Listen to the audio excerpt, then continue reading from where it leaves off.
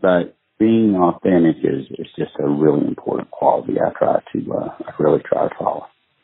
That's really interesting. That's sort of the thing that, we want to focus on at SCI is for, CEOs who maybe feel lonely in the job or who want to project confidence to the board and to investors, but really sort of have questions and no one to talk to. I mean, where do you get that sort of the confidence to be authentic, to be who you are?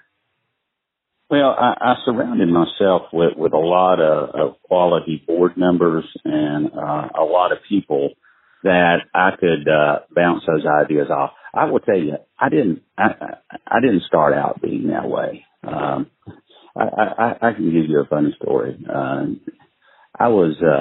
had the opportunity to have lunch with George Bush, 43, the president, and we were talking about this subject, and he gave me a story. He said, Billy said, I started out my campaign up in the Northeast, and I was running against somebody in the New Hampshire primary, and I just got my butt kicked.